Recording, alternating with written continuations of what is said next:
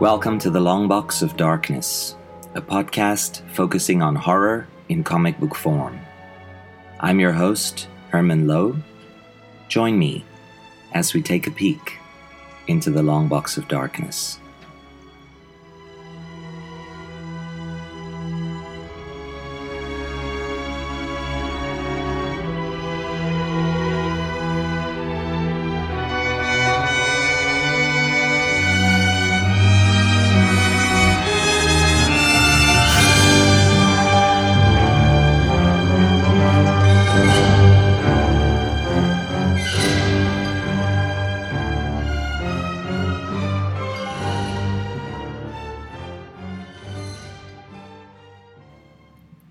Well, listeners, I'm glad to be back. It's been 2 weeks since the last show.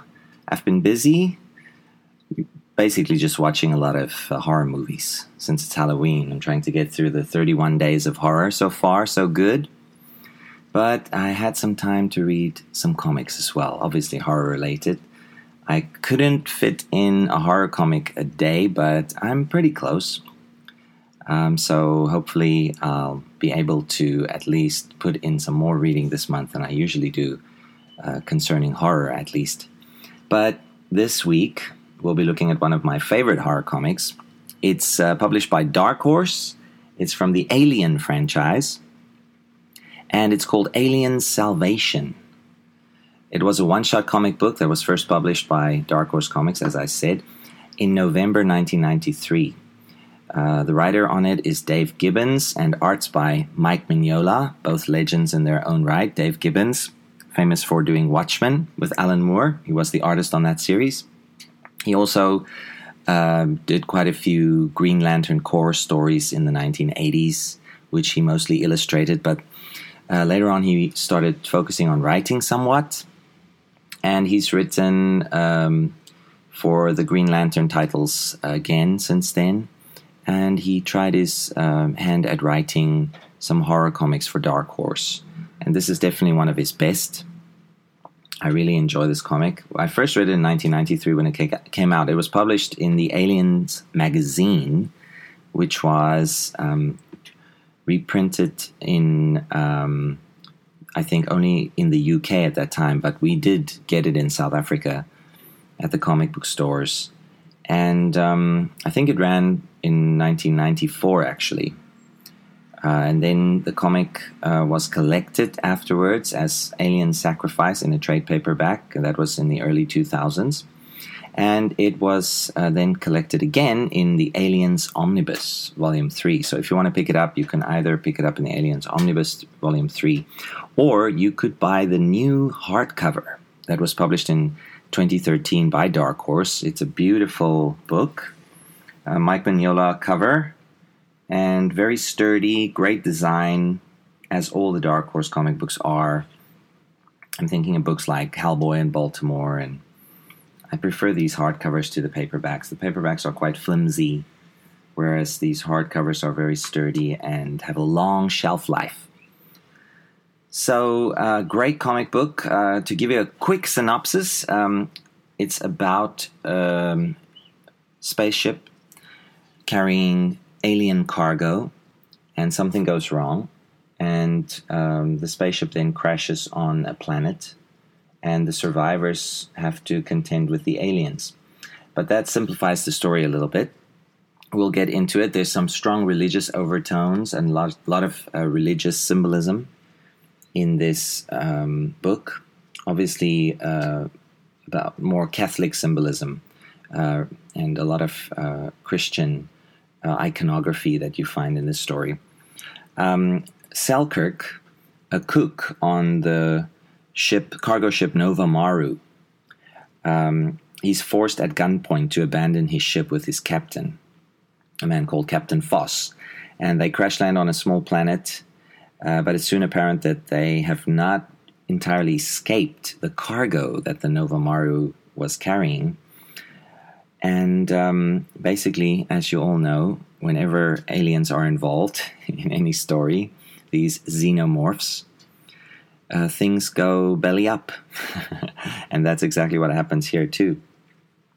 And today to rate this book, we'll be using the Bulbous Egg Sac rating system, in line with the Alien franchise. So I'll start right off the bat and give you this rating. This comic is really great.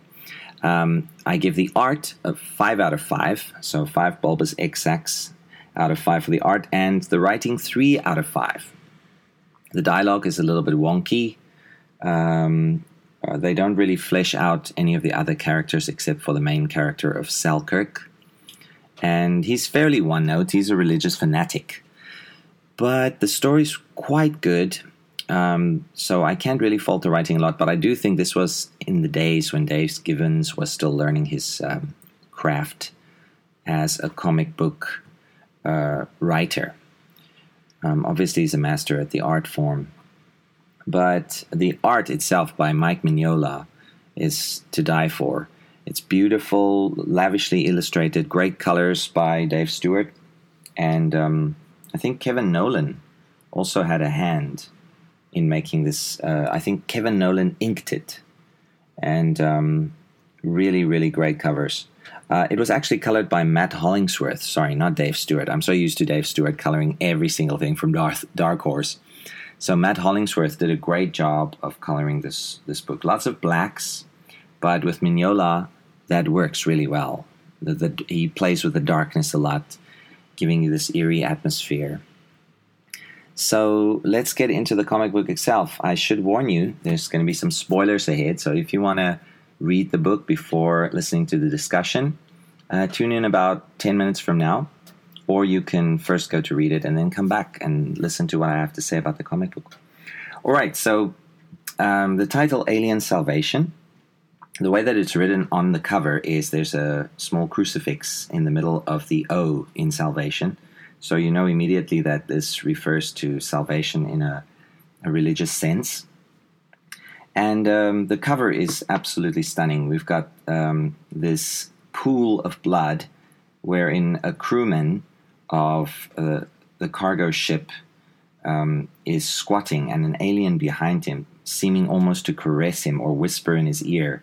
And then behind them is a sort of statue, one of those angelical statues you find in graveyards sometimes, holding a crucifix. But the face of the angel, instead of being a beautifully sculpted Adonis, as they usually are, this face is a skull with empty eye sockets. And then the cover is heavy on the blacks as well. A lot of red to signify the pool of blood, to illustrate the pool of blood. And that's it. So you know what you're going to be getting a little bit. And the comic book starts off with the cargo ship Nova Maru. And it's flying through space. And we get to meet the crew briefly. The first one we meet is Selkirk, the cook. He's the only religious person in the crew. And you see the other crew members actually denigrating him, speaking to him in a derogatory fashion. They're scoffing at his religious beliefs. They don't care much for his God. And you kind of get the sense that in this future society, wherein the alien universe is set, people have sort of abandoned religion and they're more rational, which is to be expected when science rules the day, right? So the first few pages has also a few images of this planet. And the planet, the way Mignola draws it, looks like a giant eyeball hanging in space. Now, this is another important symbol that recurs throughout the comic book, the eye. There's a number of ways that Mignola and that Dave Gibbons, in fact, through the story, plays with this concept of eyes turning up. The crew members first liken the planet that they see from space, this planet, as the eyeball of God. And the eye is looking at them, watching their every move. And then they tease Selkirk about that, saying that Selkirk better watch it, God is watching him. And then we get to meet a couple of the crew members as they're sitting around a table eating Selkirk's food that he's prepared for them. And they're insulting Selkirk, saying that the food he made is crap, Where'd he learn to cook, for God's sake, in a pigsty? And Selkirk just takes the abuse. He sort of forgives them every time they seem to cross the line or say something, even when they say something terrible about his God, taking the Lord's name in vain, blasphemy, if you will. He sort of shrugs it off and saying that the Lord will forgive. And you've got some crew members, a guy called Stutz, who's this lazy, portrayed as a very lazy person within only a first view of the panels. And then you've got a guy called Lee and another one called Boyd. We don't really learn much about them other than they're sort of a pack of bullies. And then you've got a female, very attractive-looking a woman called Dean. And she seems to be at least second in command. Captain Foss being the captain of the ship. Dean seems to be calling the shots when he's not around. And then suddenly, as they're bantering and talking about platitudes around the table, there is a red alert. And it says, emergency stations, there's a malfunction in the cargo hold. And it turns out that that is the cargo hold, the stasis chamber of which had to be maintained by Stutz. But being lazy, he forgot to do the checkups and to do the maintenance. So the stasis chamber has failed. So something has been loosed on the ship. The crew members are unaware of the cargo. Only Dean and the captain actually knows what they're really carrying. Then the captain shows up. He's all bloodied and half torn apart. And he's furious. He's in a rage about, what happened to him. The crew members don't know actually what occurred at all. So the captain pulls out a gun and he blasts Stutz to Kingdom Come for his failure to do the maintenance on the stasis field. And he says, okay, this ship's gone to hell. There's only one lifeboat. Only 2 people can fit in it. I'm going and I need someone to pilot it because I'm too seriously injured. He threatens them at gunpoint and he fixes on Selkirk. He says, Selkirk, get in here. Get into the lifeboat. We're going down to the planet and we're going to leave the rest of the crew to suffer at the hands of the cargo. So they're begging the captain not to do this, but he doesn't want to hear anything. He's half insane.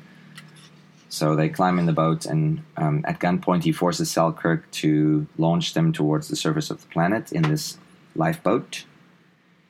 And then we see the captain complaining about his horrific burns, and he mutters, acid, acid. Now, as Alien fans, we know what caused those burns, the acidic blood of the xenomorphs.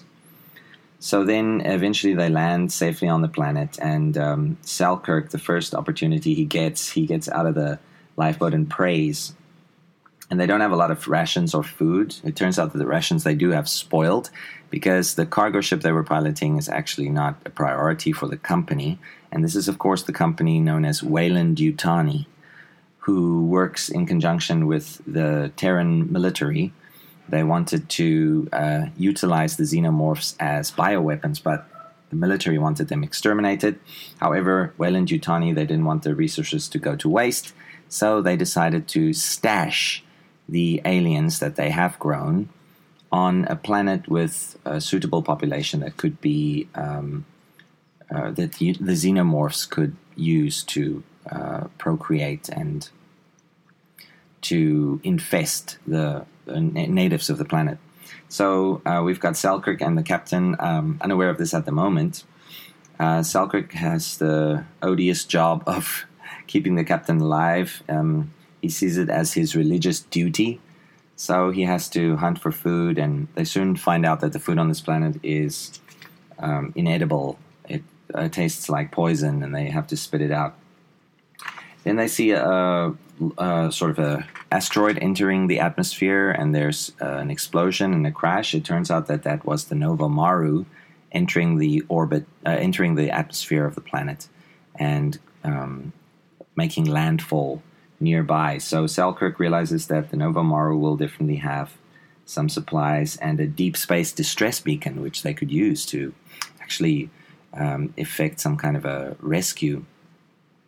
But then the captain keeps going crazier and crazier. He's in so much pain and he's on drugs. The drugs are running out. Selkirk finds him blasting something in the surf on the beach, and it turns out to be a dead alien. And this is the first time that Selkirk actually gets a look at one of the aliens, and the first time we actually get a look as readers at the way Mignola draws an alien. And it's a frightening xenomorph that Mignola pencils. But this alien has already died. The captain's just blasting away at its corpse, and Selkirk then comes to realize the true nature of their cargo and the horror of what the company had planned for them. So that night, Selkirk is forced to kill Captain Foss, because Foss, he ran out of drugs and he hallucinates. He sees Selkirk as an alien and tries to shoot him.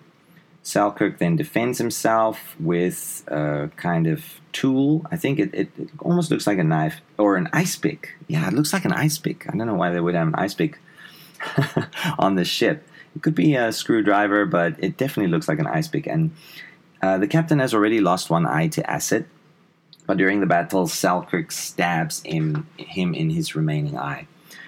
All right, then Selkirk realizes every animal and every plant on this planet is inedible. He has to do something. So eventually, because he was already starving, he decides to cannibalize the captain. And he justifies that by saying that God wants him to live, but he does feel very guilty. So now he prays for salvation even more, salvation from what he just did, cannibalizing his captain, but also salvation from this planet, literally being saved. So the only thing he can do is to find the Nova Maru, and he cuts the captain up after his initial meal into dry strips of what I can only describe it as jerky, and leaves his skeleton on the beach. And he plants a makeshift crucifix there to keep the captain company. And then he walks through this lush jungle towards where he thinks the Nova Maru crashed. On the way, he meets some of the natives. He kills one because he thought it might be an alien, but it turns out to be this orangutan-looking primate. And finally, he sees the Nova Maru. And just before he could enter it, he passes out. Then he has this horrible dream. And this is probably my favorite few panels, my favorite bit of panels in the comic book. You see him dreaming of Captain Foss. And Captain Foss's eye, the eye that Selkirk stabbed out, is the planet itself, the eye of God, so to speak, like they described it in the beginning.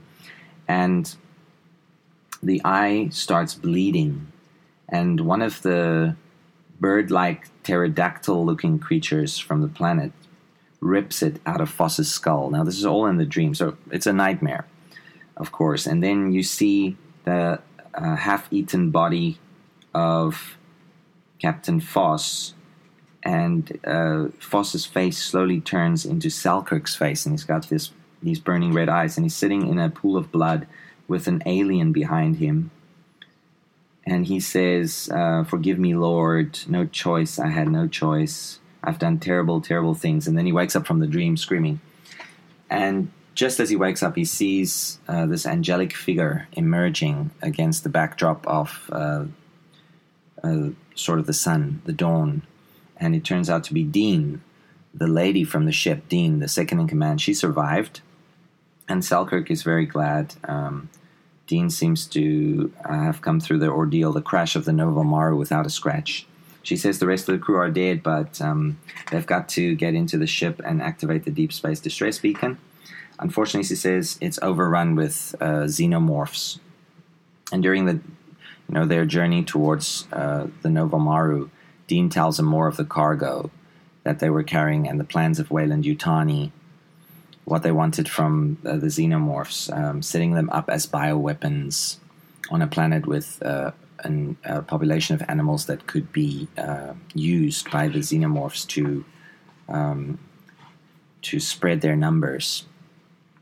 And so basically they wanted to turn this planet into alien reservation, where the company could pick up aliens at their discretion for use in war. But as we know, things never go that smoothly when aliens are involved.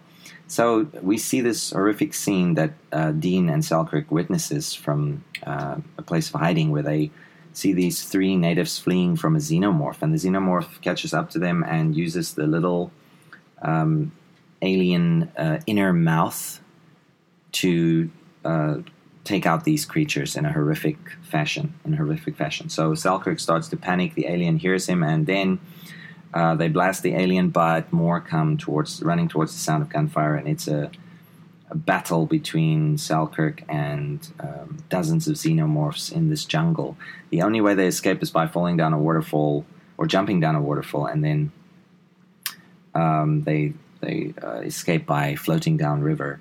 But they make their way back to the alien spaceship, and during this time we see Selkirk being tempted by the idea of Dean. Now, Selkirk is completely celibate because of his religion, but he finds Dean very attractive, and he even imagines him being with her.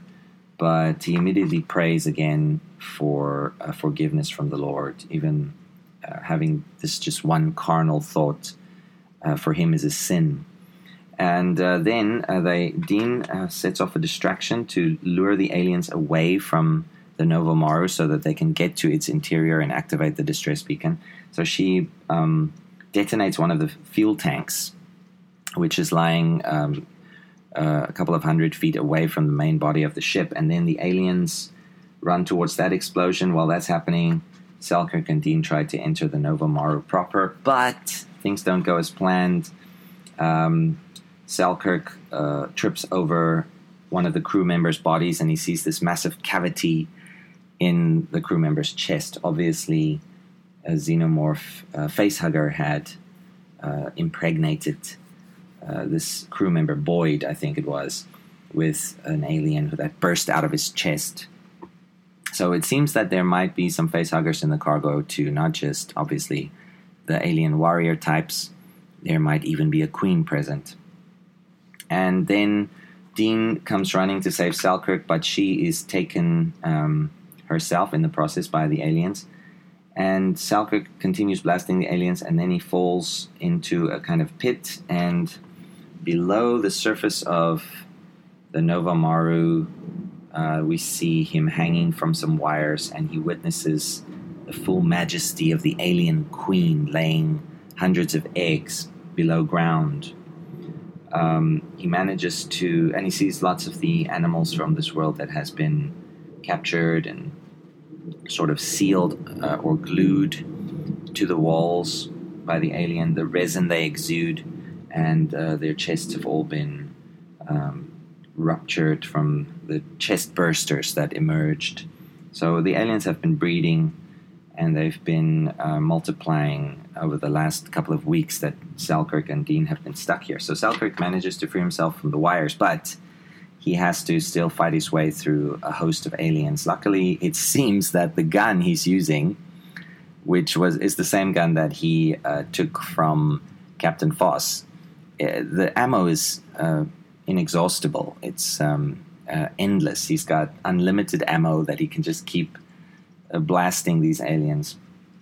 Finally makes it to the ship's interior, and then we see this robotic eyeball. Again, another eyeball lying on the floor, and the eyeball sort of looking at Selkirk accusingly, and he hears this voice, this broken voice, and he sees the remains of Dean. So the aliens had torn her apart, but miraculously, she was still alive. But when he comes closer, he sees that, in fact, it isn't much of a miracle. She is an android, an artificial human, like the ones that you see in the Alien movies. Bishop comes to mind from Aliens, the second Alien movie. And she has been torn apart. You see her robotic innards and the fluids leaking from every part of her body. And she's begging Selkirk to tie off the tube so that she can live long enough to activate the beacon. And then the company could salvage them. Now, Mike Mignola draws this in a very gruesome way. You see Dean is half naked. So you see the beautiful side of her body. And you also see the ruptured flesh on the opposite side. She kind of looks like in Greek mythology, in Norse mythology, you've got Hela, the goddess of death and of hell. Hela, daughter of Loki, in classical Norse mythology, she's at one side of her body is a beautiful girl's, but the other side of her body is kind of like the body of a zombie, almost like the Batman villain Two-Face. Of course, she's not portrayed that way in the comic books by Marvel, and in the upcoming movie Thor Ragnarok, she'll be portrayed by Cate Blanchett. She'll be all beautiful, but in traditional Norse mythology, that's the way she looks, half zombie, half human. And this is kind of what Dean looks like here, sitting on this chair. And she kind of tries to bribe Selkirk to save her by saying that the company will give him a bonus if he helps her to salvage this operation. Meanwhile, the aliens are on the outer hatch. They're trying to come in to gain access or gain entrance to the cockpit where Dean and Selkirk are. And then during conversation, Dean tells Selkirk about the plans and how truly horrific Weyland-Yutani's company policies are regarding employees. They didn't care anything for the crew. It was always going to be about sacrificing the crew and letting them stay on the planet, probably marooning them, and sacrificing the indigenous life forms of this planet to the xenomorphs, simply to make the company Weyland-Yutani richer. So Selkirk becomes so enraged that he blasts Dean apart, and then he decides that now he's been chosen as a kind of avenging angel by the Lord, because he has to sort of battle the true demon, as he calls it, the true Lucifer, which is the company itself. So at long last, he's found his goal. He sees himself now as a religious warrior, and he arms himself with a makeshift flamethrower and the gun, the seemingly invincible, inexhaustible gun. And he ventures towards the engines where he wants to self-destruct, set the self-destruct of the ship and subsequently detonate the nuclear engines. But he has to blast his way through a host of aliens. He does so. And finally, when he activates the self-destruct, we see him sitting down, abjecting himself to the Lord, praying and saying, "Hear my confession, Lord, in your mercy forgive me my sins, deliver us from evil, grant me eternal salvation." Then just at that moment, the aliens break through the roof, and as Selkirk concludes his final prayer, one of the aliens sort of cups his face in its hands, and just before it uses the miniature, the inner mouth part to kill Selkirk, there's a giant nuclear explosion, and then we pull back into space where we see this eyeball of God sort of disappearing, and it becomes all white. So this landmass on which they alighted is gone because of this giant nuclear explosion. The final panel of the comic book is this missionary vessel that has answered the call of the Deep Space Distress Beacon, which was somehow activated during the course of the events that unfolded. And they see the diminished landmass from space. They send probes, but they find no life. And they say that the crew of the Nova Maru are no more. May the Lord grant them true salvation. And that is the end of Alien Salvation. That's how it ends. So lots of action, lots of horror, great images, frightening illustrations by Mignola, and a pretty good story by Dave Gibbons. I just found some of the characters a little bit wooden, as I mentioned earlier, but I'm quite happy with the way this story turned out. So in a religious sense, the alien itself can be seen as a type of demon. At least in Selkirk's mind, he's battling demons. He doesn't really call them aliens or xenomorphs. He's stuck in this religious mindset where he's battling this endless war against the forces of darkness, the forces of Satan, of Lucifer, as he calls them. So they could also be seen, the aliens as an embodiment of mankind's sins that have come back to haunt them. At least Selkirk definitely sees them as that. But because he cannibalized his captain, he sees himself as deserving a place in hell. He should be eternally damned for doing that. He blames himself, and he also blames himself for abandoning the crew, for not trying to resist the captain when the captain held him at gunpoint to escape the Nova Maru initially. So Selkirk, he needs to enact a rite of penance, and he constantly prays all the time for, as he says, for salvation, which is granted him in the very end. He sees his act of destroying the aliens and destroying the will of Weyland-Yutani, the company, as his path into heaven. So along the way, you have a couple of demonic figures. You have, of course, the alien queen herself, which Selkirk describes as Lilith, giving birth to a host of monsters. In Judaic or Hebrew mythology, you have Lilith as that kind of a demonic mother to monsters and demons. But he also describes the alien as sort of Lucifer begetting demons. And then you also have the character of Dean, who takes on the role of a seductress or a temptress, trying to tempt Selkirk with the pleasures of the flesh, but also with money or wealth, by telling him that he would receive a large bonus if he helps her out from the company. So we see Selkirk sort of going through a bit of a character arc. He does develop as a character, but just not very deeply. He remains religious. He just sort of reappropriates his religious views to accommodate this battle that he's involved in. In the beginning, we see him being pushed around by the crew. He's kind of a milquetoast, a pushover. He's subservient to the wills of authority figures. And as these authority figures, for instance, Captain Foss, commit atrocities, Selkirk sort of blindly follows along, as he believes that this is God's plan. He only assumes control of his own destiny later on, when one of the authority figures, Foss in this case, has been removed from the equation and Selkirk's left to his own devices.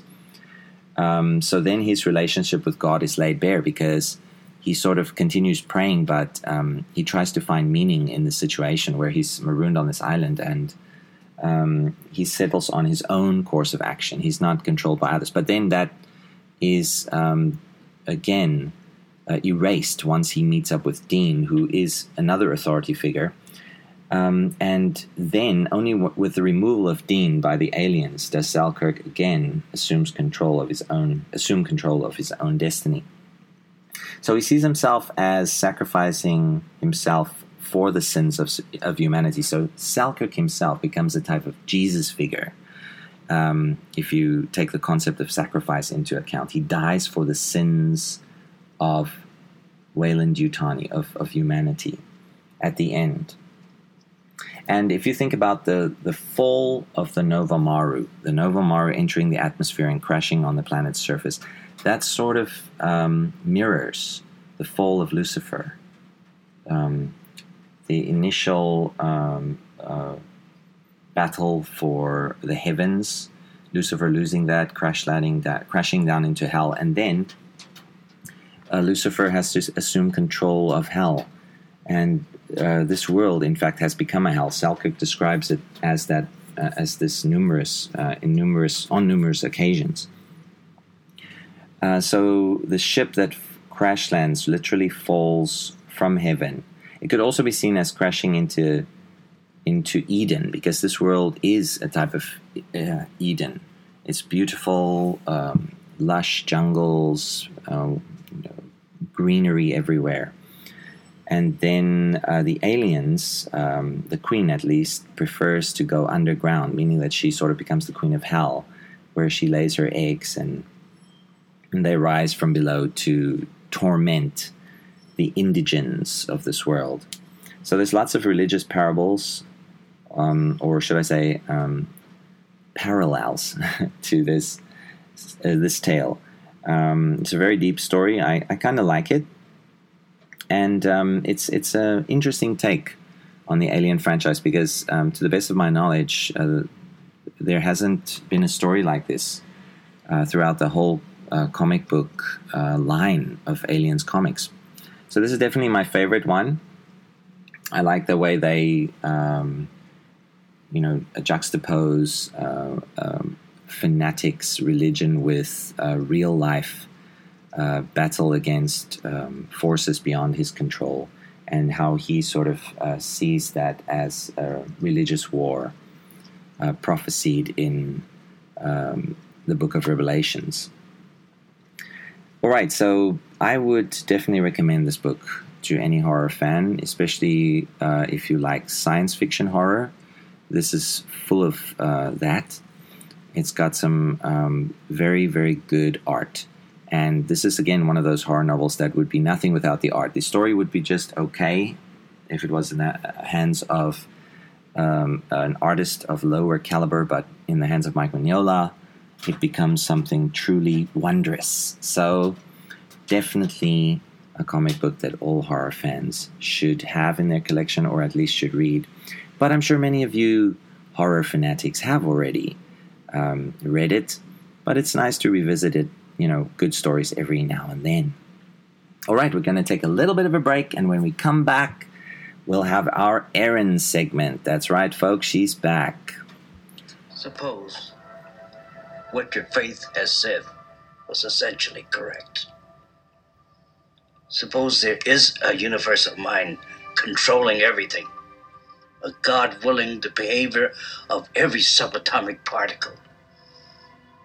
Now, every particle has an antiparticle, its mirror image, its negative side.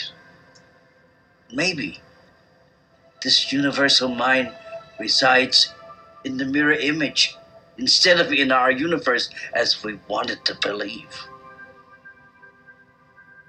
Maybe he's anti-God, bringing darkness instead of light. Why weren't we told the truth? Without the technology to confirm, it would have been another legend. But he was our prisoner, not yours.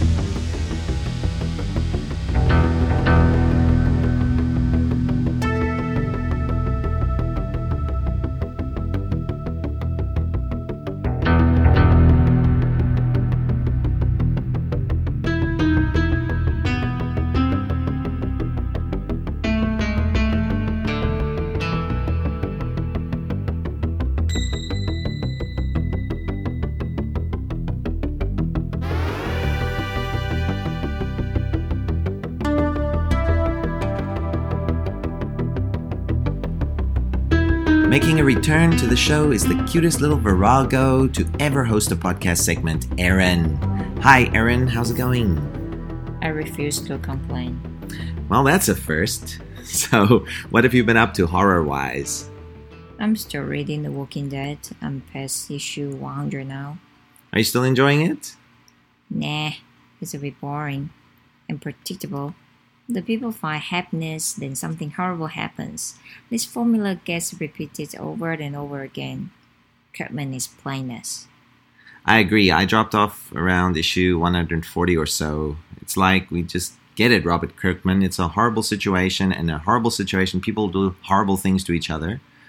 The horror is a bit too repetitive for me at the moment. That's basically what I said. Yeah, well, let's move on, Erin. You also recently watched a movie, didn't you? Yeah, Jorah's Game on Netflix. So, what did you think? I gave it a 7 out of 10. Did you enjoy it? Yeah. I guess a 7 means you enjoyed it. For you, that would be enjoyable. I would give it probably as high as an 8. Carla Gugino was terrific. I really like her. It's great to see another strong female protagonist taking the lead, as a lot of them are doing in a lot of movies. Wonder Woman comes to mind. And she has a great character arc too when she comes to grips with her childhood. through the trauma she experienced, which empowers her to save herself. What do you think about that? Yeah, she's good. But my favorite character was the dog. The dog. Jeez. Any other horror recommendations? Just once, I read a short story called A Matter of Style the other day. It's about vampires. Pretty good. Where can we find that if we're interested in reading it? In a collection called The Ottoman Dracula. It's on Kindle. Nice. I'll check it out. Well, thanks for your time, Erin.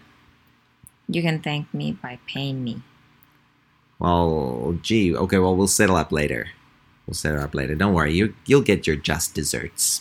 All right, everybody, that's our Erin segment for this week. When we come back after the break, it's our history of horror comics. Welcome to Herman's History of Horror, where we look at the origins of horror in sequential comic book form. This week, we'll be discussing the rise and fall of EC Comics. Enjoy, constant listeners.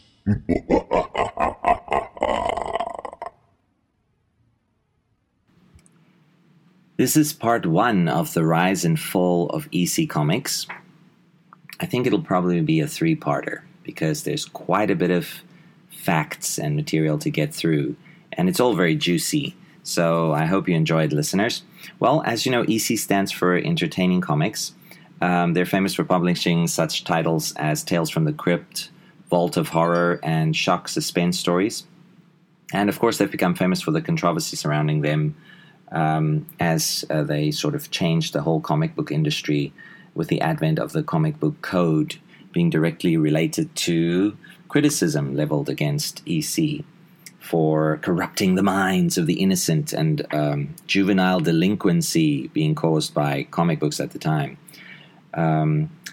Of course, this harkens back to Frederick Wertham, the infamous psychologist who had decided to publish a book called Seduction of the Innocent, which pointed a finger directly at horror comics and even some superhero comics, saying that it corrupts the minds of American youth.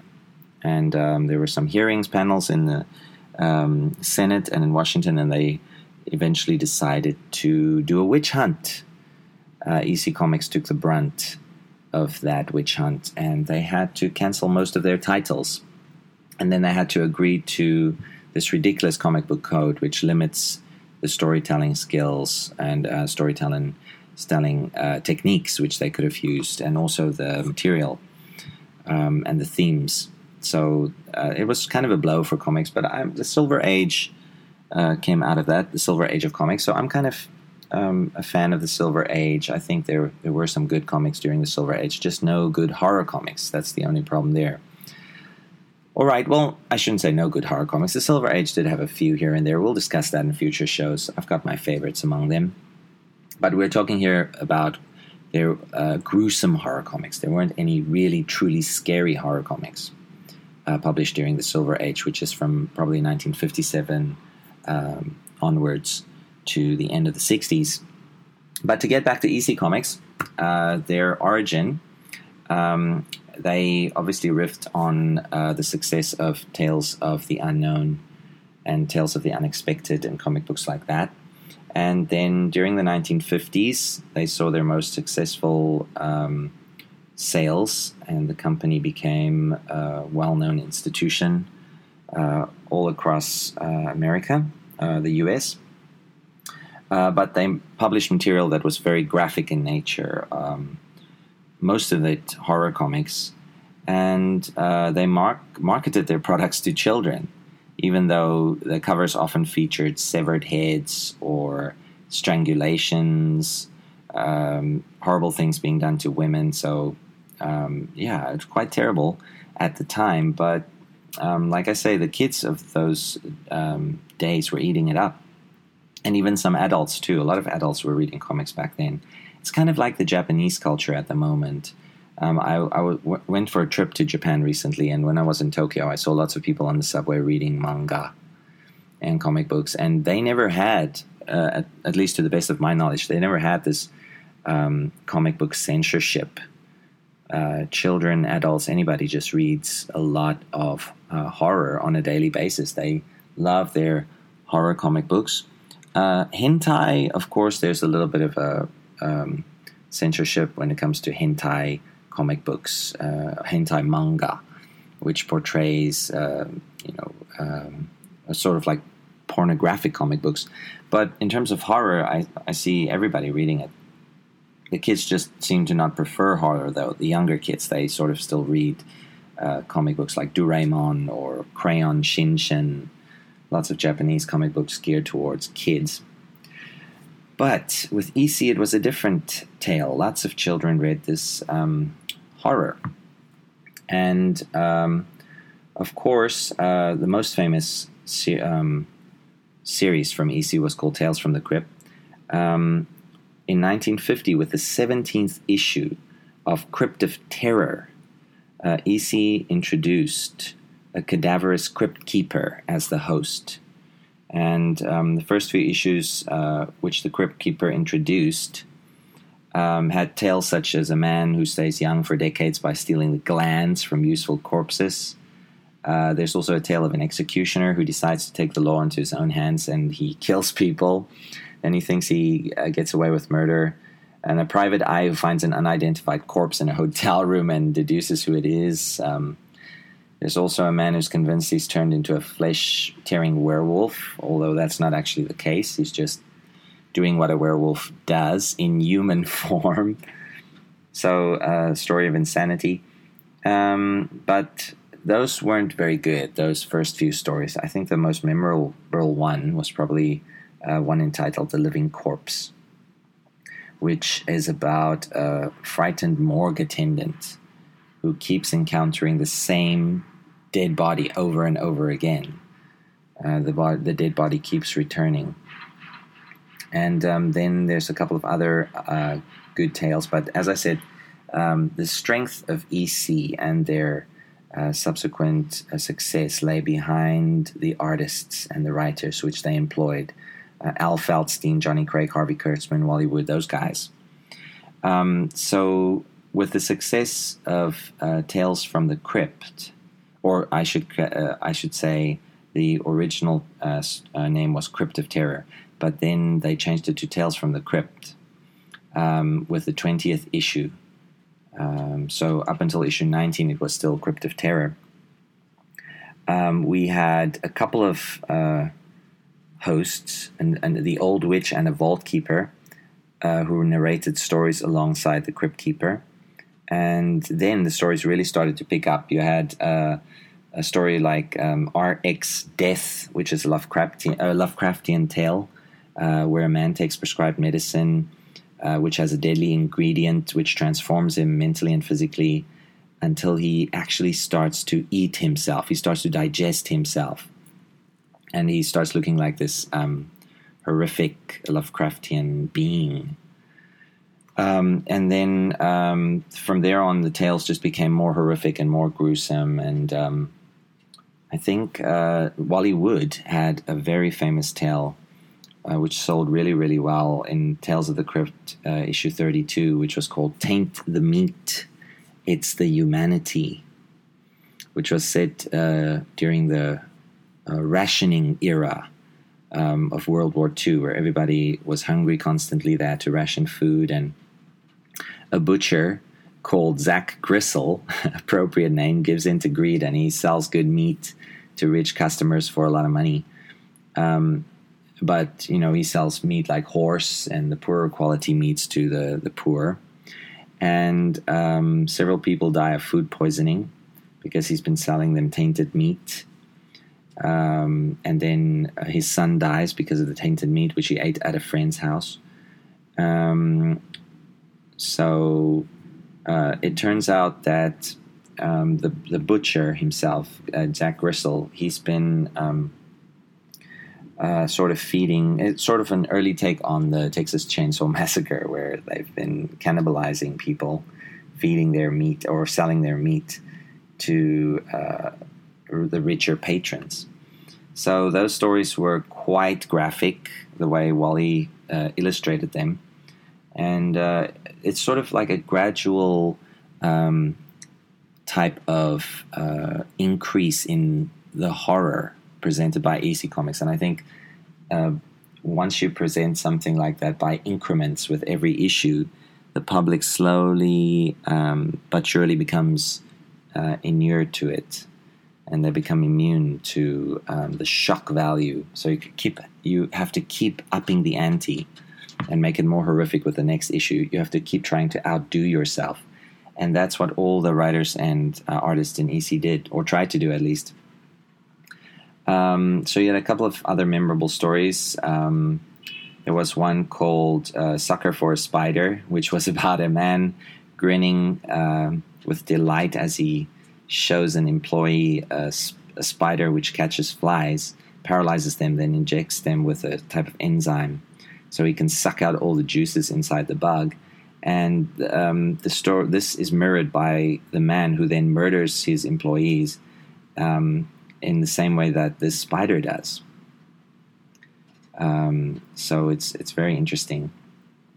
And then you also have a story called In a Buried Treasure, where the carriage of sort of like a very corpulent man runs over a little boy, and it kills the little boy. Then the man complains about the blood on his wheels. And then, he gets his comeuppance by the crowd of townspeople who sort of capture him and forces him to eat his riches, his gems, his diamonds, his gold. And then he's thrown to the people who then tears him apart to get to the diamonds inside his entrails. So very, very graphic depiction of this horrific scene. And this it just goes on and on. Lots of stories where the horror just keeps getting more terrifying, more graphic. Of course, there were a lot of variations on the werewolf and vampire stories too. You had a story, I think it was in Tales of the Crypt number 35, according to my notes here, Midnight Mess. It was called, where a man called Harold comes to a small town to visit a relative. And then he learns that some people have disappeared there. He discovers that the relative is a patron of a restaurant that only caters to vampires. They provide the vampires with various blood-related dishes and meals and drinks.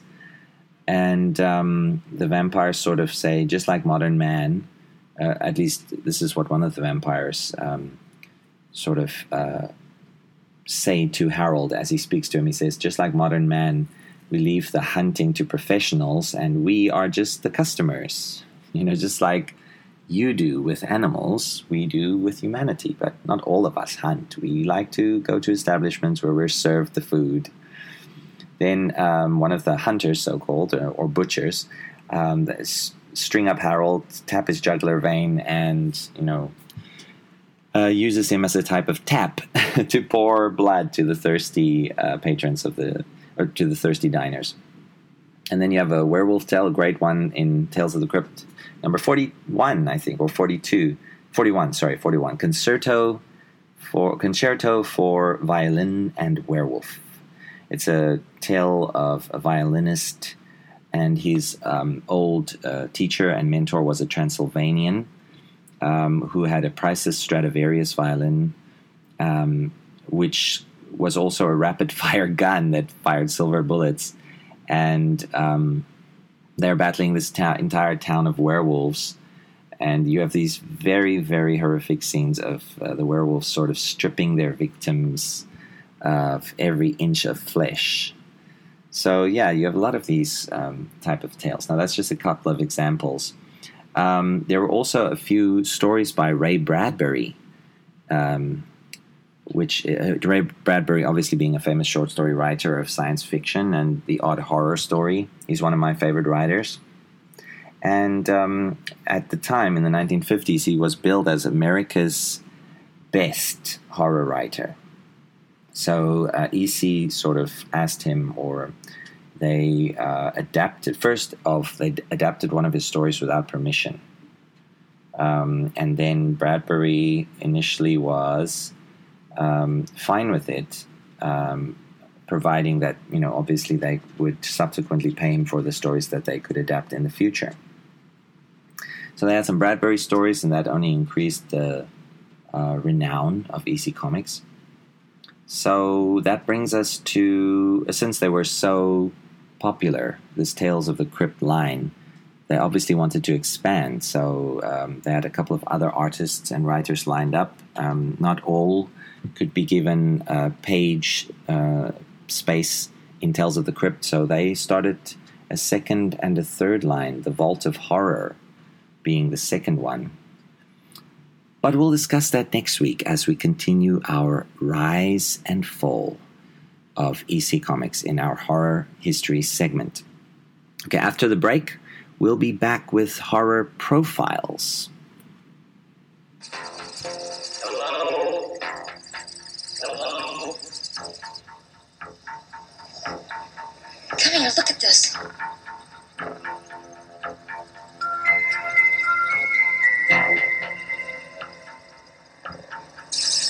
I've got a message for you, and you're not going to like it. Look at his chest.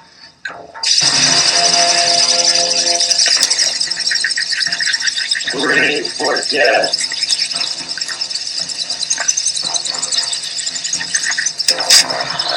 Jesus Christ!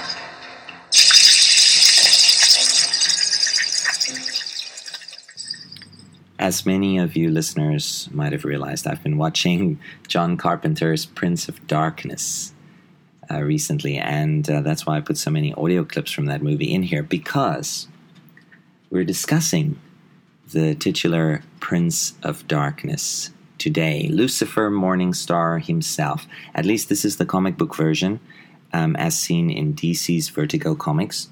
This is not the TV version, which is based off of Mike Carey's comic book. But I'm not a big fan of the Lucifer TV series. The character of Lucifer is not the same as the one from the comic books. In fact, in the comic books in DC, he first made an appearance. Well, he's been making appearances all over DC continuity for decades, but the characterization of Lucifer that has seemed to stick, at least in DC horror comics, is the version popularized by Neil Gaiman in his Sandman comics, where you had Morpheus, the Sandman, squaring off against Lucifer in the storyline Preludes and Nocturnes. When Morpheus seeks his emblems of power, Lucifer, or one of the demons in hell, possesses the Sandman's helmet and his helm. Sandman goes to hell, confronts Lucifer, and sort of bests Lucifer in a type of philosophical battle of personal philosophy. And the Sandman trumps Lucifer. Lucifer swears revenge, but later on he comes to agree with Morpheus' assessment of his role as Lord of Hell. He gives up his authority in hell. He no longer wants to be the ruler. He sees that as slavery to the whims of his creator, and he abandons his post, leaving hell in disarray. Or at first leaving it in the care of Morpheus, who then has to find new custodians for hell. And that is chronicled in the Sandman Seasons of Mists, when Lucifer abandons hell. So at first, Neil Gaiman wanted the artists who drew Lucifer, to make him look like David Bowie. And he sort of does look like David Bowie throughout his Vertigo incarnation. He, much like the TV show, he operates a nightclub called Lux. Lux is a nightclub where, he hosts humans, but also demons and other supernatural beings. And he's obviously the Lord of Music, so he's a great piano player. He often plays the piano by himself. And he seems to have a girlfriend called Mazikeen. She's one of the Lilim, daughters of Lilith.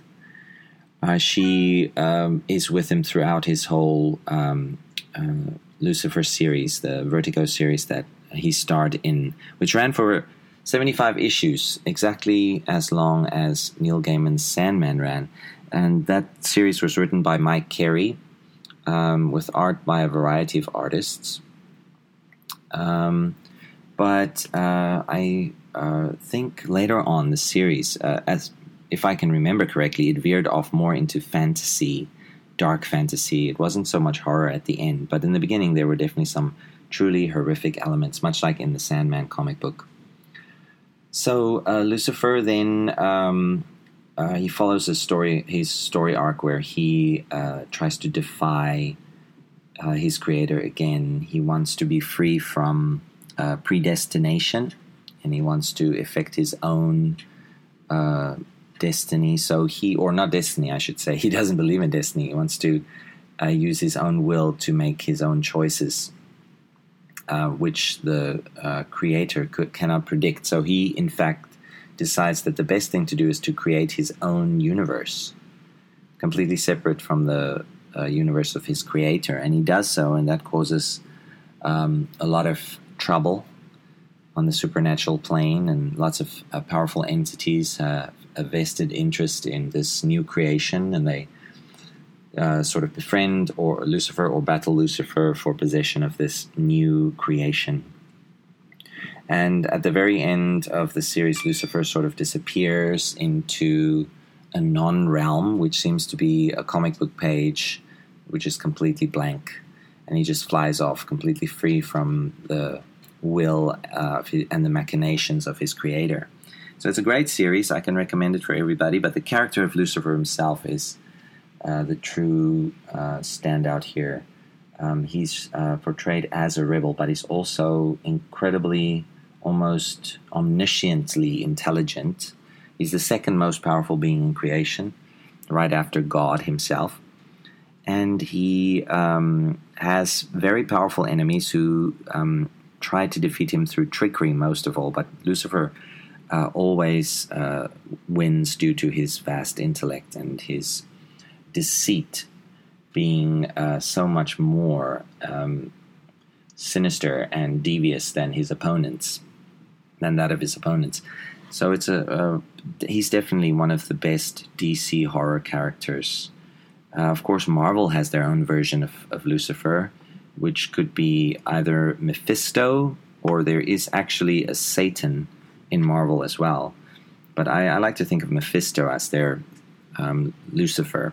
But we'll discuss him in the future. Here we're looking at DC's Lucifer. And I think there were 11 trade paperbacks published of Lucifer's series, which ran from issue 1 to 75. It ended in 2006, so it's still in print. You'll still be able to get it. There's some really great story arcs. And Lucifer has recently also shown up in DC Comics' New 52. But here he's more influenced by a sort of Christian mythology. He seems to be able to control souls, whereas the Lucifer from Vertigo didn't care an iota for any souls. He, in fact, hated the fact that mortals thought that he wants to bargain for their souls or make deals with them. So here in the New 52, he does, in fact, have this kind of power over the souls of others. So Lucifer Morningstar, one of the best horror characters that DC has produced. Of course, it's not a truly original character, but I think this portrayal is kind of original. Lucifer himself has a very beautiful, very attractive appearance as befitting an angel. And that only makes him more horrific because of the incredible power and the will that lurks beneath this attractive veneer.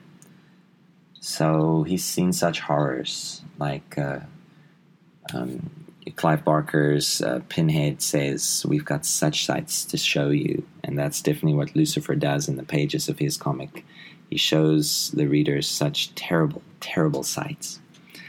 And I would recommend that you pick that up if you haven't already, or revisit the series. As I said, it's definitely a series that's eminently rereadable, and one of my favorite Vertigo series, in fact.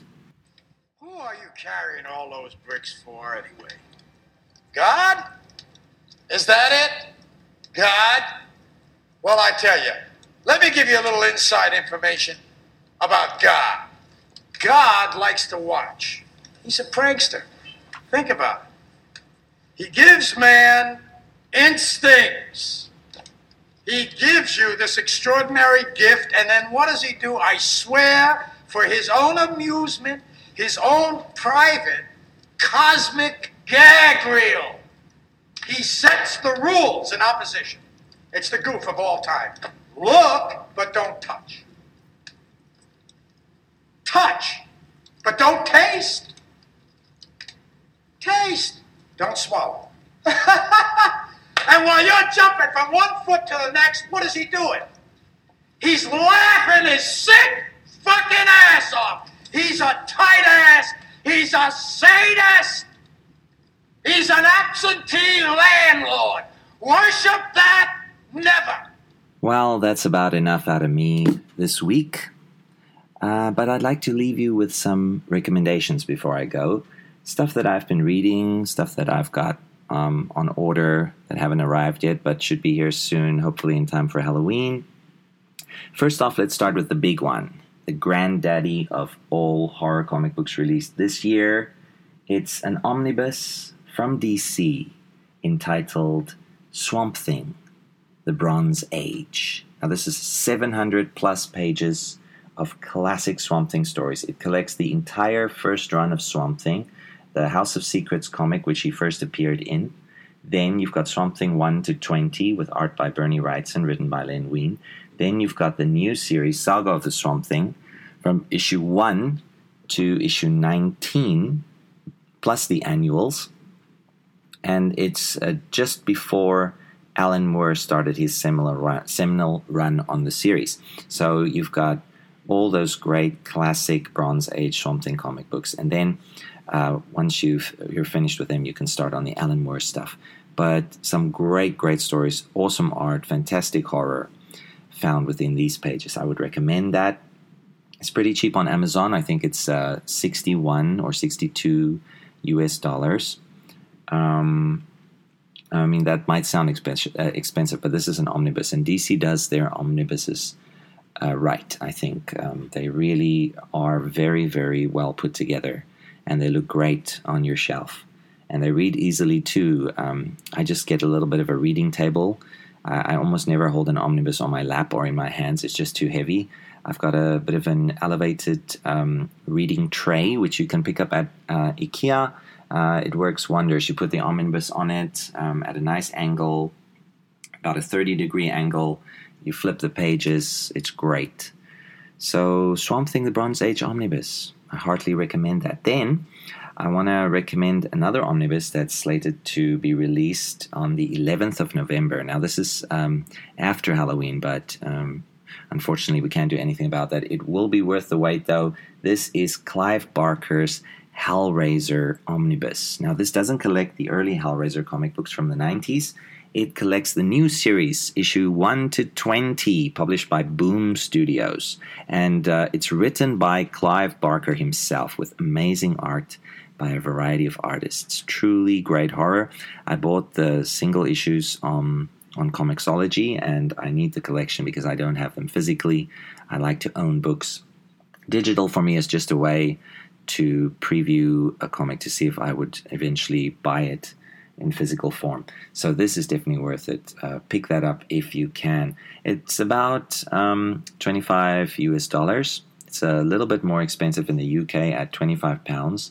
I was expecting it to be a little bit cheaper, but still, I think worth it. It's not a hardcover, though. It is a paperback. Still, Boom does their paperbacks pretty well. They print them in a sturdy fashion with a great spine. So you can read them for many, many years, and they won't fall apart on you, even though it's a paperback. All right, then I want to recommend something that I just can't get enough of. I've been reading it the whole week, and I'm still rereading some chapters because it's so great. It's so funny. It's a a nonfiction book published by a guy called Grady Hendrix, and it's called Paperbacks from Hell.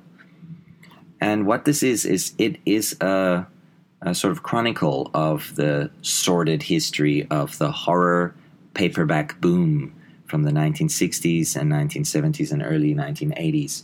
And Grady, he's a great writer. I've read some horror novels by him before. A Horror Store, which is about a haunted IKEA outlet, and also My Best Friend's Exorcism, which is a great comedic horror novel. I'm currently working my way through a short story collection of his called, I think it's called something like Leprechauns and Devil Cats. Dead Leprechauns and Devil Cats. I'm not quite sure of the title now, but it's 4 short stories. And it's really funny, but it is horror. It's definitely horror. Dead Leprechauns and Devil Cats. That's it. Oh, what's happening to my brain? All right, so this, though, Paperbacks from Hell, it's got some great excerpts, some blurbs about horror novels from back in the day. Most of these horror novels are out of print, but reading the synopses provided by Hendrix is worth the purchase alone. Of course, it includes all the covers. They reprint all the covers of the horror novels, and that's also worth it because you've got some great cover art, truly horrific and terrifying images that assail your eyes. I'd like to read, if I may, a short 2 of these excerpts just to give you a bit of a taste of Hendrix's writing and how good he is. Okay, the first one is about a horror novel entitled Dark Angel. And this is one of the ones that's out of print. But after reading this blurb, I really, really wanted to buy this thing on Kindle or somehow order it and read it. I just couldn't find it anywhere. So here it is, the synopsis of Dark Angel. Listen to this. Hendrix writes, "The fascination with priest sex met with the adoration of JP2 in Dark Angel, 1982's overheated hothouse of a novel that tells the story of how the Pope was stalked by a flesh-hungry succubus and how one lone wolf Irish-American priest risked everything to slake the she-demon's insatiable thirst for man-flesh and save John Paul's celibacy. John O'Meara, a tough Irish kid born to Pennsylvania steelworkers, became a college football star known as the Wolf before attending seminary in Boston. Now he functions as valet and bodyguard to Cardinal Ricci, the Pope's right-hand man, who gets humped to death by a succubus in Vatican City. Full of thick blooming flowers and ripe nightmares wherein hugely pregnant nuns give birth to clawed monsters with the face of Cardinal Ricci. Dark Angel exists in a state of maximum hysteria. As for the succubus, Angela Tanza, she drives Porsches and must have sex every 7 days in order to stay alive. Her latest Romeo is a Eurotrash aristocrat who says things like, "I want to fuck that fatness out of you," as Angela gorges on artichokes and Mexican food. Because she's carrying Cardinal Ricci's baby! This is the kind of book in which a priest resists fleshy temptation by jamming a nail through his hand. People vomit their souls into toilets, and succubuses ooze black breast milk. And when Joe discovers that the succubus can only be destroyed if she's decapitated at the moment of orgasm, you know this book is about to go so far over the top it achieves orbit. Whoa, this guy. Wow, he's good at writing up a bit of a... well, sort of like a promotional excerpt for these books, because after reading it, I just want to find it and buy it and hunt it down in secondhand bookstores.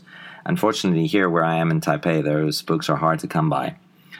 All right, so I'll do one more, one about a book called The Little People, written by John Christopher, a novel of pure terror, as the front cover suggests.